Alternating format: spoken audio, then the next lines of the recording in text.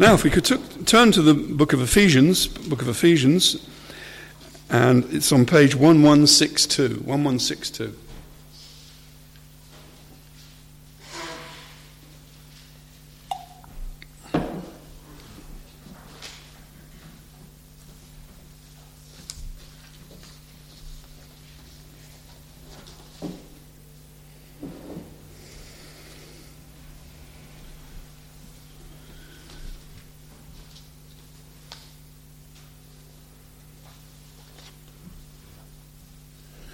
Right, page 1162. And we've been going through Ephesians now for many months, and I'm going to make slow progress today with the rest of Ephesians, because I have simply a very short sentence to look at. So if we look at Ephesians chapter 5 and verse 21, in fact, I've said a sentence, it's actually part of a sentence and part of a verse. Submitting to one another out of reverence for Christ. And in fact, in my next sermon, I'll be talking about reverence for Christ and looking at the issue of husbands and wives and their attitudes in marriage. But in fact, tonight I'm just looking at those 4 words. Submitting to one another. Submitting to one another. Could we pray, please? Oh, Father in heaven, we praise you and we thank you that your word is the guide that we need for our Christian lives. And Lord, how often, Lord, have we missed the peace and the joy of walking in your will by not keeping to your word, by not understanding it, by ignoring it. And Lord, sometimes by rebelling against your word. Oh Father, forgive us for our juvenile and silly attitudes we sometimes have to Christian discipleship. Please forgive us for our willful disobedience. Please forgive us, Lord, for our coldness and our lack of vigor in following you. But we pray, Lord, that you will open your word to us tonight and encourage us and help us, Lord, in learning about submitting to one another. We pray this in Jesus' name. Amen. Now, I've said that I'm only speaking about 4 words, but of course, any sermon at all has to pay attention to a context, and the context is more than 4 words. The whole context of what Paul has been talking about has been about wise living. Verse 15, look carefully then how you walk, not as unwise, but as wise, which we have looked about that in the past. And he's been talking about being filled with the Spirit, and which we've also looked at in previous weeks. Addressing one another in psalms and hymns and spiritual songs, singing and making melody to the Lord with all your heart, giving thanks always for everything to God the Father in the name of our Lord Jesus Christ. Now, these are wonderful and marvelous aspects of the Christian life. Being filled with the Spirit, to be able to praise him, to be thankful at all times, to be able to teach and help and share fellowship. This is a wonderful supernatural aspect of the Christian life that we sometimes think, it's all down to us. It's, he's full of the Spirit, so he's going around, full of bubble and squeak and a lot of squeaking, and basically that it's something almost human. He's filled with the Spirit. Oh, great man, he's filled with the Spirit. No, the wonderful thing is that we are empty vessels at best. It is when the Spirit fills us that we actually have the power of God at work within us to help us to praise God, to help us to thank God, to help us to give thanks to God for everything, but also, and this is the important thing, to submit to one another out of reverence for Christ. Submitting to one another out of reverence for Christ. Now, how can we take this verse, submitting to one another? The actual word in the Greek is a word. It's an old word that was used for centuries before to do with order in an army, and It's like, get into line, get into position. And you then have they have the hierarchy in the army. Now, in the British Army, if I just quote a few, it's a bit like the Valley of Dry Bones, the song, The private submits to the lance corporal submits to the corporal submits to the sergeant submits to the warrant officer, and it goes all the way up to the general, people submitting to one another. Now, that was the original use, hundreds of years before. There's pretty good grounds for saying that actually by this time in the Greek of his day, it wasn't actually necessarily talking about a hierarchy. And indeed, when we look in the context of what Paul is talking about, to me it's clear it's nothing to do with a hierarchy, of submitting to a hierarchy. As if in the church, oh yes, I've got to submit to my house group leader. And then the house group leader, he submits to the deacons. And then the deacon submits to the elders. And then the elders submit to the pastor or the bishop or the apostle, or whatever you want to call the person at the top of the hierarchy. But that isn't what Paul is talking about here. I don't think so. And I think it's pretty clear that this is so. Paul is talking about a new way of Christians relating to one another. That is, not that they are submitting to a specific hierarchy, but actually that they are relating to one another in a submission to one another. Now, that new attitude, that new order of relationships is the basis, yes, of authority in the church, authority in relationships, authority and attitudes in marriage and in parents and children and people in employment, slaves and masters in those days. Yes, there is authority relationships that Paul later on deals with. But when he talks about submitting to one another in the reverence of Christ, he isn't primarily there talking about a hierarchy of authorities. He's talking about a new order of relationships. Now, so what are we talking about here? If it's not, I'm not submitting, I'm not talking about submitting to the general in the army, but what does he mean? You've got a church of, let's say a small church of 30 people. Does it mean that submitting to 30 people, that's now the Christian life? I've got to do everything that those 30 people because I'm submitting to everybody. Well, Paul again can't mean that because, of course, 30 people have totally different wills, have totally different plans. If you ask 30 people what they think Fred should do, they might have 30 different plans of what they want him to do on that particular occasion.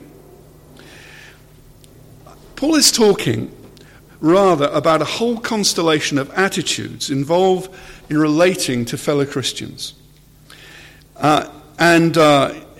This submitting to other people, I think we can anchor in our Lord Jesus Christ himself. If you have, if you want to, look up Hebrews 10. You can just listen to me otherwise. Hebrews 10, verses 5 to 9. Hebrews 10 and verses 5 to 9. And you'll see, talking about the Lord Jesus Christ, who was God in the flesh. It says in Hebrews 10, that's on page 1194 in the church Bibles. 1194. Verse 5, Hebrews 10, verse 5. Consequently, when Christ came into the world, he said, "Sacrifices and offerings you have not desired, but a body have you prepared for me. In burnt offerings and sin offerings you've taken no pleasure." Then I said, "Behold, I have come to do your will, O God, as it is written of me in the scroll of the book." When he said above, "You've neither desired nor taken pleasure in sacrifices and offerings and burnt offerings and sin offerings," these are offered according to the law. Then he added, "Behold, I have come to do your will." Now, the Lord Jesus Christ came into this world in submission to his Father's will. In John 4:34, Jesus said to his disciples, "My food is to do the will of him who sent me and to accomplish his work." Jesus didn't submit to his Father's will out of some kind of, I've got, some moaning, complaining attitude. His joy, his food, his energy came from his delight in submitting to his Father's will. John 6:38, I've come down from heaven not to do my own will, but the will of him who sent me. And John 15:10, if you keep my commandments, you will abide in my love, just as I've kept my Father's commandment and abide in his love. So Jesus submitted to his Father's will in joy and maintained his loving relationship with his Father in submitting to the Father's will. Now, in the Garden of Gethsemane, we were reminded of this last week at Letton Hall. Jesus was in the garden, and he had come into this world, taken on flesh, and now was aware that his time was short, a few hours before he was going to be mocked and whipped and then crucified. And he said, Lord, if it be your will, can you take this cup away from me? But yet not as I will, but as you will. And Jesus, even though the human nature that the Son of God had taken on shrunk in horror at what he was about to go through, bearing the sin of the world upon himself. Not just the floggings, not just the crucifixion, but the actual taking the horror of sin upon himself, suffering in our place, becoming as if he was sinful, although he was perfectly righteous, in order that we might be free. And Jesus submitted to the will of his Father. Now, that is one of the basic attitudes that is part of what the Spirit of God wishes to produce in us. Firstly, a submission to the will of God, to the plans and will of God, and to his glory. But secondly, of course, we're told here that we are to learn to submit to our fellow Christians, to their good, their happiness, their interests coming first. We are, as Jesus was totally dedicated to the Father's will and to serving sinners, we are to love one another. And the loving and serving of our fellow Christians is to be part of our soul and our heart's heartbeat, you might say. Now, I would like to talk to someone perhaps who may not yet know Christ personally. And it might be quite difficult to understand what I've been talking about so far if you don't know Christ personally. So I want to just think about what Christ has done for us through his submission, his dedication to us human beings. Because we said he submitted himself to the Father. But the Lord Jesus Christ throughout his life submitted himself to the people of this world, sinful people. Now just imagine for a second, in your life, you've probably met someone at some point in time that has been really painful to you. It might have been a bully when you were at school that constantly was either physically attacking you. That did happen. I remember that when I was at school. Or it could be the drip by drip, day by day pain of someone insulting you and bringing you down in front of other people. Think of a person if you're an older person in your family life, professional life, or a neighbor who has been nasty to you or negative, who constantly has made you angry and aggravated and hurt you. And you've always found this person really difficult to deal with and even forgive. Even as a Christian, maybe that sometimes you felt that about someone. Now, imagine how Christ has found us in our lives. Imagine the Lord Jesus Christ knows you back to front. The Bible says he knows your goings out and your comings in. He knows everything about you.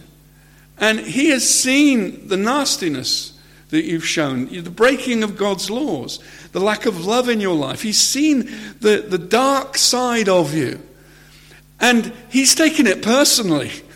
He's taken it personally because everything nasty we've done to another person is magnified infinitely to the heart of the Lord God, who has actually made the rules of love by which we should live. We're meant to be living for his glory, and yet we've lived in the dark. We've done what the devil wants us to do. We've actually gone with the flow of this self-centered, rotten world, and our lives have become rotten in his sight. And in fact, the Bible talks about being a stink, a smell in the nostrils of God. And yet, this Jesus, who found our lifestyle, our thoughts, our thinking, our very being repulsive, he loved us so much, he actually submitted himself to us. To serve us. It tells us that in Mark 10. Mark 10, Jesus, talking to his disciples, says, the Son of Man, Jesus, has not come to be served, but to serve and give his life a ransom for many. Jesus came into this world not to be served, but to serve. Luke's Gospel says something similar about that he's come to serve the sinner, to serve the devil's friend, to serve the people who crucified him, to serve the world that wouldn't receive him, the world that holds him in contempt. He's come to serve, and he submitted himself to us. He's come in humility, and he's come to save us. Now, I would like to say that if you haven't yet come to Christ, understand that his heart is one of love and kindness to those who are prepared to turn away from the world, your old life, and the devil. And if you're just prepared to come and trust him, that's all it is. You don't have to. It's not a question of you cleaning yourself up, going to some kind of rehab first. We find this with people that have alcohol problems, drug problems, celebrities. They go into rehab, and then once they've cleaned themselves up, they'll make a public presentation of themselves. Some people think that's how you become a Christian. Yeah, I'll come to church for 6 months. I'll pray, I'll fast, I'll do all this. I'll rehabilitate myself, then I'll come to Christ. The Bible says no. If you do that, you will never ever come to Christ, because Christ came into this world to suffer and die to take you as you are. He's the one who will rehabilitate you. Jesus is the one who will clean you. Jesus is the one who will infuse into you eternal life. And all you have to do is trust him.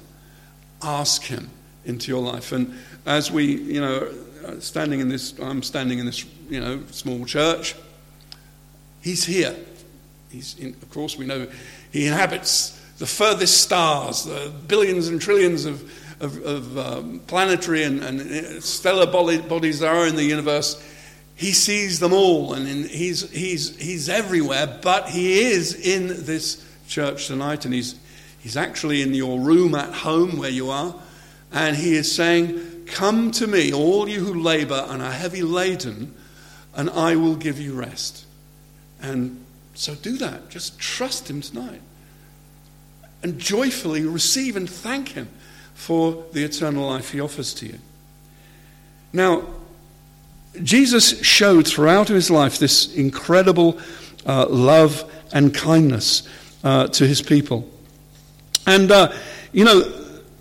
that is part of this constellation of things involved in submission, is love and kindness, humility, patience and service. What does it mean to submit to someone's will? Well, basically, of course, we have an example that Paul talks about later on in Ephesians about the master and the slave. The master expects the slave to do everything he says on the dot, otherwise you get a good whipping, And the slave will submit; he will do what the master wants. But of course, if there's members of families likewise.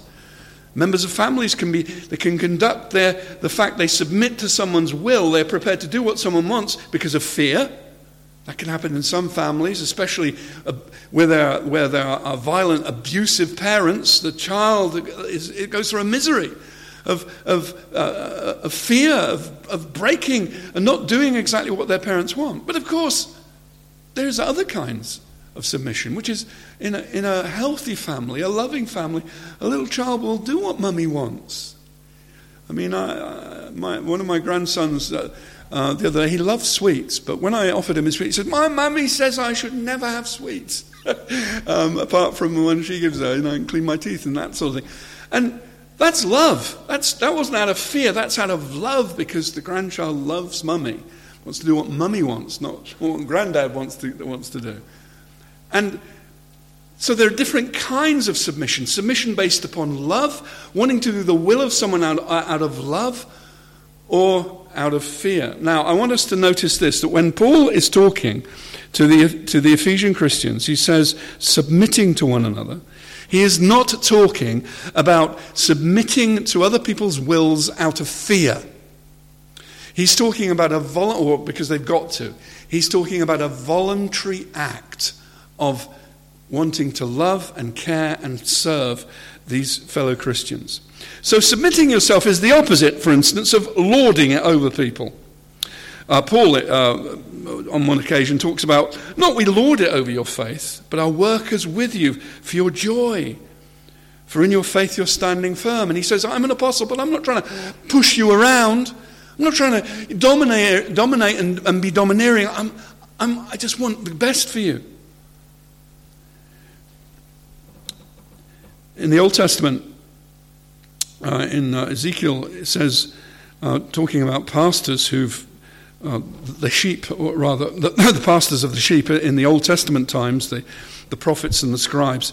It says, those who are sickly you've not strengthened, the diseased you've not healed, the broken you've not bound up, the scattered you've not brought back, nor have you sought for the lost. But with force and with severity you have dominated them. Talking about the Old Testament leaders. And actually there are some so-called Christian groups that precisely govern their churches on the basis of domineering, forcing people into doing things that particular leadership wants. Now, we're not here talking about the obedience to the revealed word of God. Of course, a church exists to teach the absolute word of God and people's obedience to it. And indeed, if people join a church and then keep breaking the word of God, the clear revealed word of God, like stealing or gambling or what have you, drunkenness and so on, the church has to do something about it. But I'm talking about situations where people domineer people's lives. They want their money, they want their mental freedom, they want them to do exactly as they want them to be, where the kind of clothes they want them to wear, the kind of employment they want them to do. No, that isn't part of submission.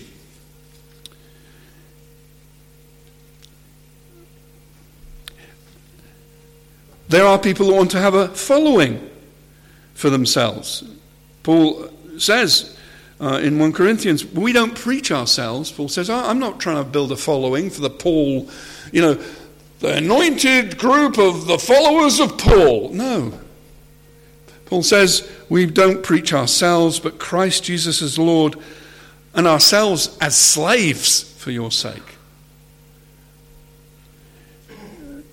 Submitting ourselves to other people isn't trying to domineer other people. It isn't trying to be first, to be most important.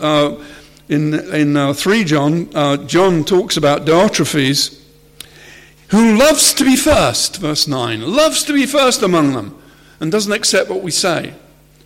For this reason, if I come, I will call attention to all of his deeds which he does, unjustly accusing us with wicked words. And not just satisfied with this, he himself doesn't receive the brethren either, and he forbids those who desire to do so and puts them out of the church.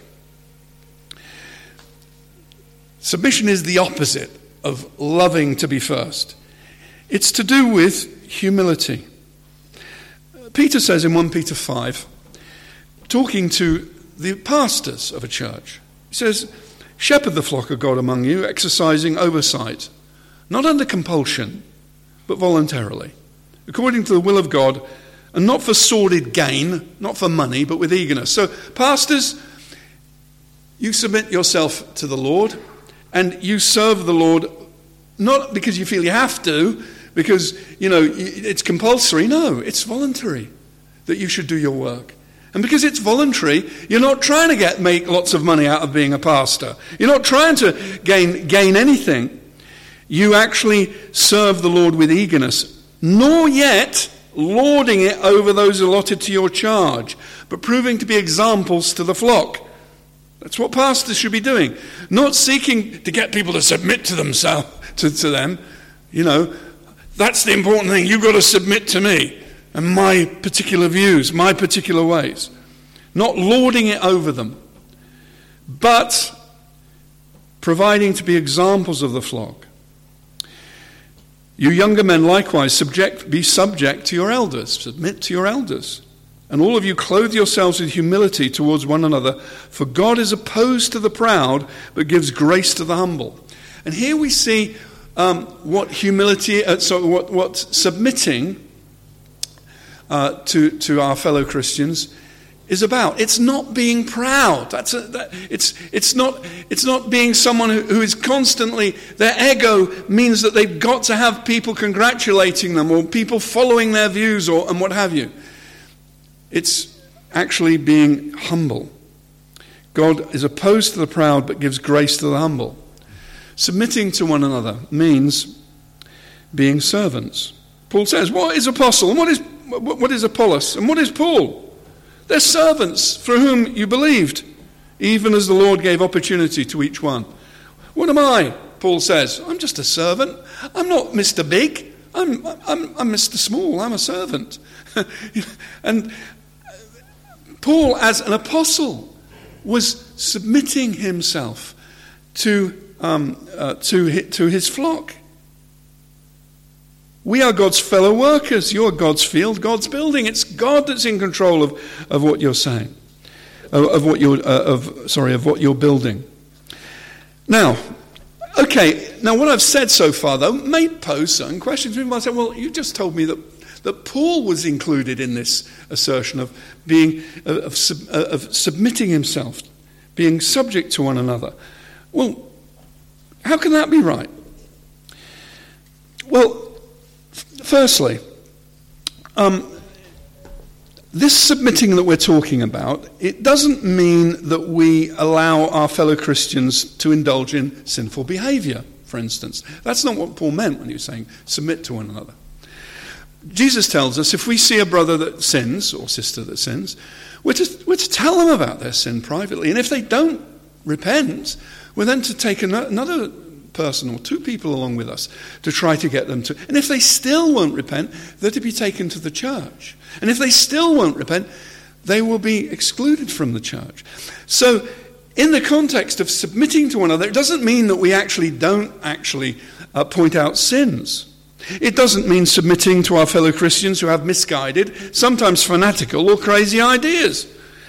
Look at James and John. They had a crazy idea. While Jesus was still preaching his ministry, James and John came up to him and said, in fact, the mother first breached the subject, but they kind of carried the ball because they were seeking to be his right-hand men, and when he was in his glory, they'd be seated on the right hand and on the left hand of Jesus, and Jesus rebuked them and told them that, well, of course, the kingdom of God is not about position and authority; it's about service.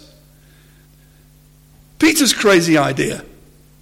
Peter, when Jesus is talking about the fact that the Son of Man, I must go up to Jerusalem, and there I will be mocked and scourged and crucified. Oh, no, God forbid that should be so. No, that can't be so. What did Jesus do? Jesus rebuked him. So the kind of submitting that what the New Testament is talking about is serving the church. But it also includes serving them with the truth. Not injuring people by spoiling them, by not pointing out things when we see that they're wrong.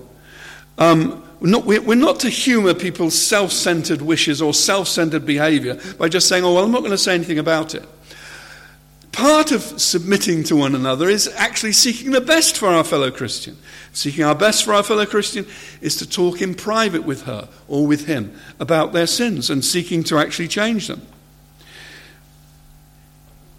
In submitting to one another, We do make sure, though, we don't cause, offence, needless offence, following our own hobby horses or our own particular things and divisions.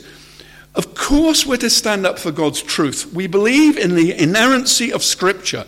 We believe that the Word of God is the absolute truth about the way people should live their lives. And we are to declare that clearly. But on the other hand, we mustn't major on minors. We mustn't make it into an absolute law that, people have got to turn up, to so many meetings a week. They have to eat certain kinds of food. They have to do this, they have to do that, and all of the other kind of rules and regulations you find some Christians actually get involved in doing. No. Paul tells us, don't pass judgment on people any longer. Rather, don't put a stumbling block or hindrance in the way of a brother. Now here he was talking about a controversial question about whether the people of that day should eat certain kinds of meat that was found in the markets. And you went along to the market, the only meat you could get was in the meat markets. And often, not always, but most of the time, that meat had been offered to idols.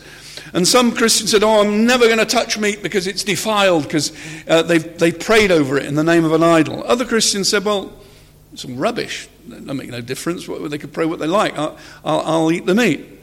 And some Christians were getting so het up about it, they would refuse to meet. They would condemn these Christians. Paul says, no. This is.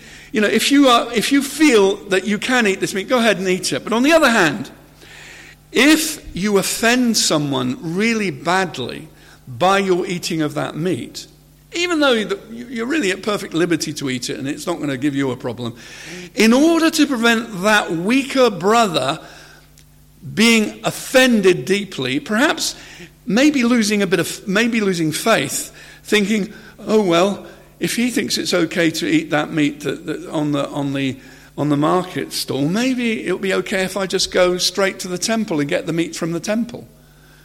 And that brother, who's a weak brother, actually is caused to fall completely away from Christ, because then he's brought back into idol worship by actually going to a temple and getting meat from that temple. Paul says this: the kingdom of God is not a matter of eating and drinking, but of righteousness and peace and joy in the Holy Spirit. And so we are prepared to submit ourselves to the conscience of others. Even that they've got a tender conscience and they may have some ideas that are not quite right, but rather than actually get them in a mess, we won't do the things that we might normally do. Now, to give it a very simple example would be friends that we meet that are teetotalers, people that refuse to drink alcohol at all. Now, you might be someone who drinks alcohol, fine. But if you have a teetotal at your house, someone who's, I never drink alcohol, you don't want to actually pour out a glass of wine to them if they're a teetotaler and their conscience tells them, no, I can't, I don't want to drink wine. You might think that, there's no need to be like that. You can drink wine. But you should not put a stumbling block in their way that might lead them to go against their conscience in that area, and then perhaps go against their conscience in other areas.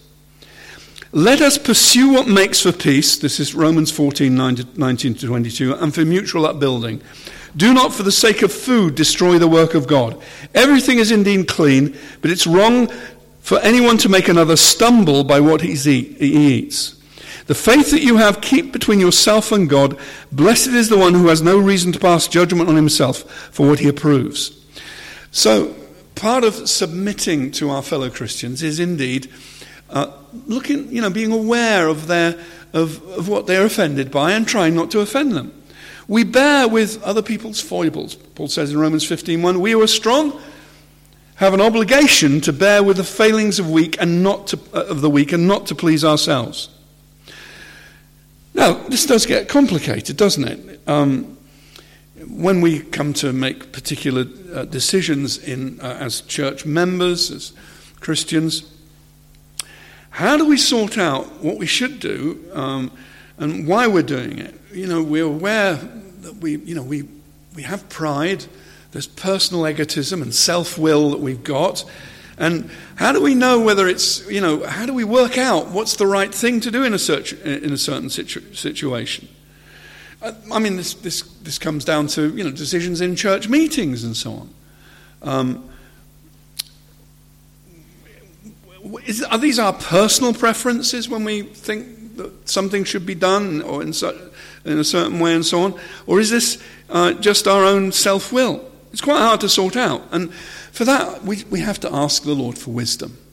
And God will show us, I believe, because we're promised this in James, that God will give us wisdom to help us, to guide us in our way. But firstly, we must follow the revealed will of God. We must seek the Scriptures on guidance over situations we have in problems with our fellow Christians.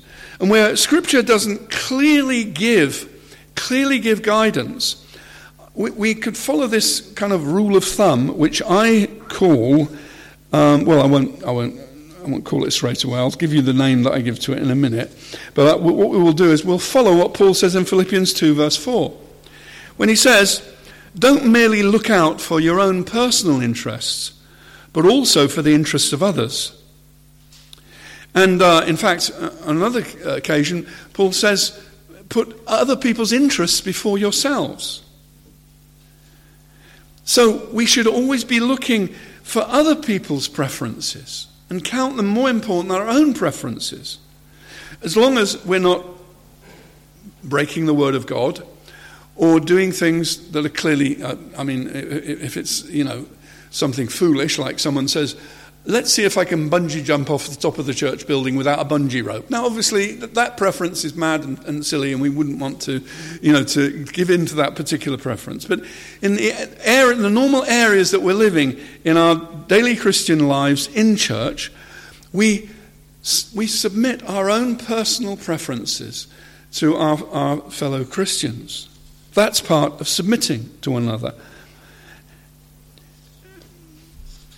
Now, Paul gives a very practical example of what, is meant by mutually submitting to one another when he was talking to the Christians in Corinth. He talks about gifts. He says there are varieties of gifts but the same Spirit, varieties of service but the same Lord. There are varieties of activities, but it's the same God who empowers them all in everyone. To each is given the manifestation of the Spirit for the common good. And by the way, at that point we see the equality of Christians. All of us who believe in Jesus have some gift given to us or some service or activity that the Lord will give to us if we seek him for it. And all of us are equal before the Lord in that. It's what we might call a democracy of gifts. God, democracy, the favourite expression used for democracy is power to the people. But the Lord gives not power to the people, he gives powers to the people of God, activities. He gives varieties of gifts. We all share in them, and they're all to be shared as part of the body of Christ.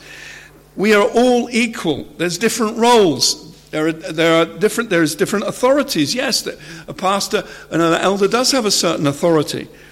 But the truth is, they only have that authority as a role. They don't have it because they're a superior Christian. They just have that particular ministry. If the foot should say, because I'm not a hand, I don't belong to the body, that would not make it any less a part of the body. And no one who is a Christian is not part of the body.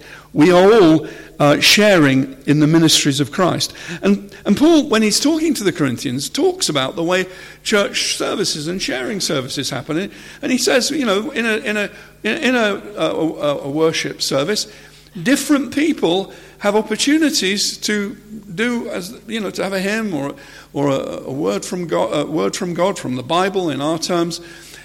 Everybody should have their chance, but it should be done all decently in order. Not everybody shouting over one another. Not everybody, the more so-called important people having their chance to say their bit, but actually that in a sharing time amongst the people of the Lord, everybody should have their chance to build up the body of Christ. And indeed, that seems to be linked to the passage the passage context. Because Paul has been talking about the church, addressing one another in psalms, hymns, and spiritual songs, singing and making melody to the Lord with all your heart, giving thanks always and for everything to God the Father, in the name of our Lord Jesus Christ, submitting to one another out of reverence to Christ. Now, we have this battle between our own selfish old nature and all these other people that all have their demands, if you like, upon us, and we have, we're kind of struggling. Oh, I don't want to do it, and so on. The thing is, the Bible tells us that we are to walk in this love of Christ. Now, does this mean, though, that we have no rights or interests to look out for ourselves? If a person is totally all of the time helping this person, helping that person, doing this, doing that, trying to fulfill other people's wishes and desires and preferences, surely they will burn out, and that is exactly right. That's exactly right. And the Bible doesn't say that submitting to one another, having this attitude of humility and love and service and kindness and deference and respect for other people, actually doesn't have certain limits. A pastor once said to me many years ago, which I found very useful phrase, is that we are to have unconditional love for people, but we can only have a limited commitment. And the same applies in terms of this thing of submitting ourselves to other people's wishes, helping people. There are limits to us. Jesus made it clear we need adequate rest. When Jesus needed to, he went away by himself to pray and to rest. We need adequate food and exercise for a healthy life. Burnout is a real thing that does happen to Christians. That people get so exhausted by Christian work with no remission, with not proper rest, that they often just want to give up and take 2 or 3 years off because they're just completely exhausted. Actually, we are to maximize our usefulness to God and therefore maximize our usefulness to other people by looking after ourselves, so that we have the health, the sleep, and the energy, so that the Lord can use us as long as he wills. When Paul tells Timothy to fan into flame the gift of God that is within you, I actually believe that we can develop that idea to say that, by looking after ourselves and making sure we don't burn out, that we have limitations to our submission to other people's needs and desires. We actually by limiting that, and we are actually helping to keep that flame burning throughout our lives. We do have rights and responsibilities as believers. Paul says Peter had a right to take a wife along with him. Paul had that right, but he forgoed it for his own personal ministry. But above all, what we do is we are imitating Jesus. And just read again those verses from Philippians I started with. Have this attitude in yourselves, which was also in Christ Jesus, although he existed in the form of God, did not regard equality with God a thing to be grasped, but he emptied himself, taking the form of a bondservant, and being made in the likeness of men, he humbled himself even to death on the cross. Right, let's pray. Oh, Father, we find it, Lord, sometimes difficult to submit to you, let alone, Lord, to submit to other people's wills and wishes and even their conversations, Lord, because we are self-centered and we're not living close to you. Lord, please help us to have in us the mind of Jesus Christ. Lord, we pray this will be so tomorrow and in this coming week, and you will train us in this really important aspect of our lives. Help us, Lord, to be filled with the Spirit when facing the trials of our normal day-to-day work. We pray this in Jesus' name. Amen.